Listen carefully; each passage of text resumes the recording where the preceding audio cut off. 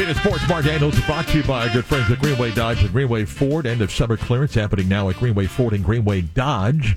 Learn more by visiting them online at greenwayford.com and greenwaydodge.com. Greenway, the only way. So, there's actual football, like, practice and passes being thrown and tackles, although we're not in pads right now yet. But as camps open up across the country for college football, and 3 weeks from Saturday is week 0 in college football, and 4 weeks from Thursday is the start of week 1 in college football. So you get to that point now where you actually begin to see camps open up, and UCF is practicing as we speak, and the Gators and Knowles and Canes all this week as well. And there's something, to me, of a commonality of the 4 schools on their schedule this year. And you could do this with probably every school in the country, but I do think it's interesting to look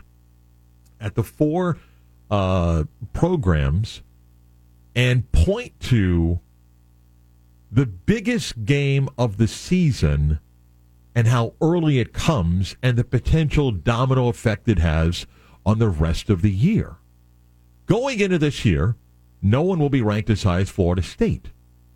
And by the way, 2 weeks from today is the AP poll is 2 weeks. I think the coaches poll actually is next week.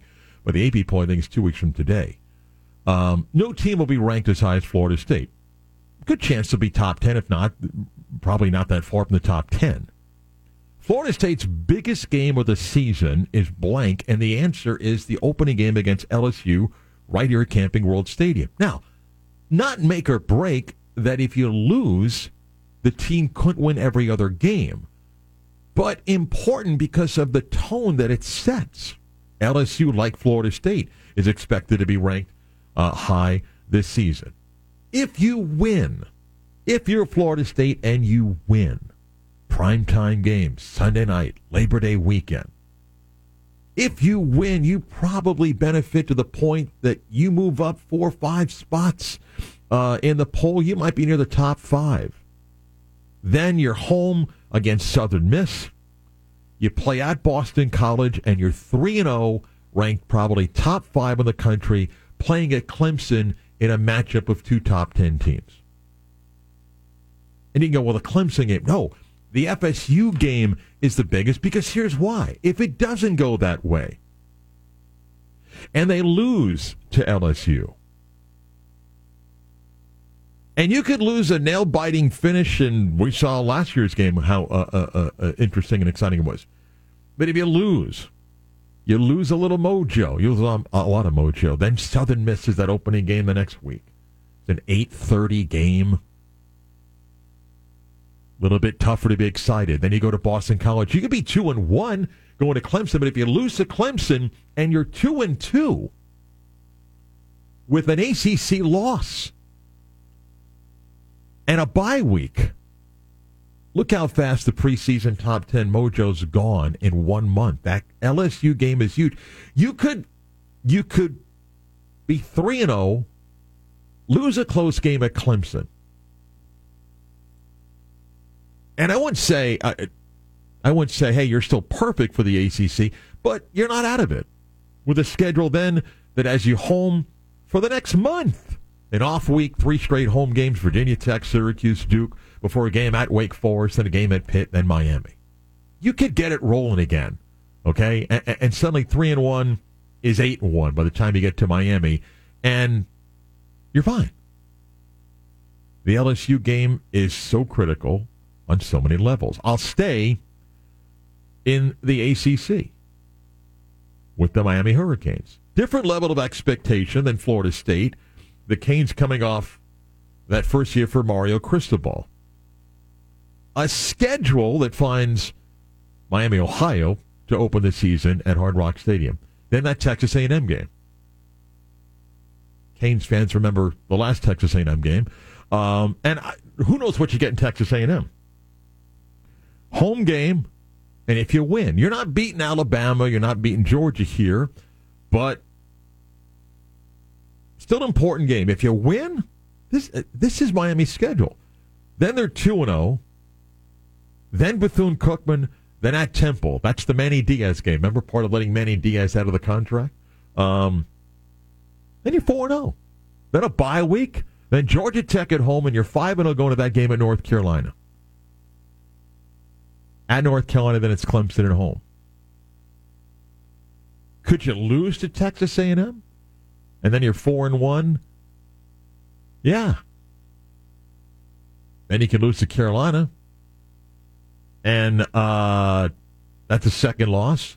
Then if you lost to Clemson, then all of a sudden you're like, yeah. The Texas A&M game is huge for Miami. Game 2 of the season. National game on ABC. Go to the Florida Gators. Again, like Miami, it's not an expectation of winning 11 or 12 games for Billy Napier in year 2, but it's an expectation to be better. Okay, new quarterback, veteran, but new quarterback. Everybody knows what game. It's the first game of the year at Utah.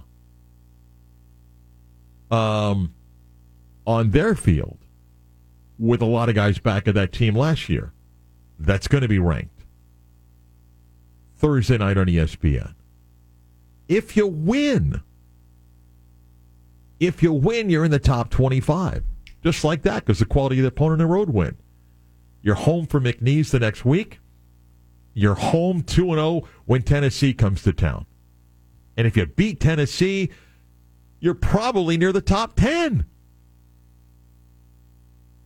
Then you're 4-0 as you beat Charlotte. You go to Kentucky. If you lose at Utah, which Florida's an underdog, if you lose at Utah, you beat McNeese, kind of like Florida State. Then you go home and you got, it's a 7:30 game against McNeese. You got empty seats. And if you lose to Tennessee, you're 1-2. Mojo's gone quickly. For UCF, and I've told fans this the entire offseason, of course there's a level of excitement because of the Big 12 in that schedule. And yes, their first game is at Kansas State, who won the conference championship last year, who I think will probably be inside the top 15 when UCF plays them. The Baylor first Big 12 home game, the biggest game of the year for UCF is at Boise State. It's not that those other games playing at Oklahoma and all, of course they're important. The Boise State game, it's the biggest game. Why? Okay, they open up against Kent State. You got the crowd, you're jacked up, you win the first game. You go to Boise State, it's a hard place to play. Their record speaks for itself. Their record against Power 5 schools at home speaks for itself. It's really good. If you go back and look at Boise State, last year they figured it out. Dirk Cutter's back as the offensive coordinator, the one-time head coach. They've got a 6'6" monster as a compliment at quarterback. They're good. They're an overwhelming favorite of the Mountain West. They have circled this game from what happened a couple years ago and the weather at UCF and how that game went. It is huge for them. And here's the deal for UCF. If you win, it's a quality road win. It's the brand of Boise State. You come home for Villanova, then you're 3-0. And I'm not saying you look at splits or balance, but if you're 3-0, and for what you're trying to view UCF to be this year, if you're 3-0, you could look at the first road game and home game and say if you split, which is not easy, you go, you're 4-1. You feel like you got a couple wins to get you to being bowl eligible in your first year in the Big 12, and better than that. If you lose, yeah, Villanova's a tougher ticket sell the next week. Then you go to Kansas State. Then you could be 2-2. Then you come home with pressure against a Baylor team that brings back a lot of people with back-to-back road games at Kansas and Oklahoma.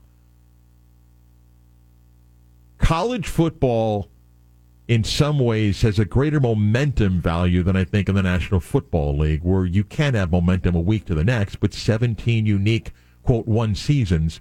Or in college football, I do think you can ride an emotional wave. So all four schools have big early season games. I talk about LSU and FSU and Florida. First game of the year. and Miami and UCF second game of the year.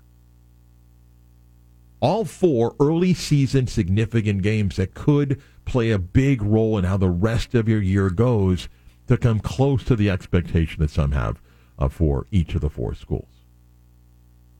Some NFL notes still to come.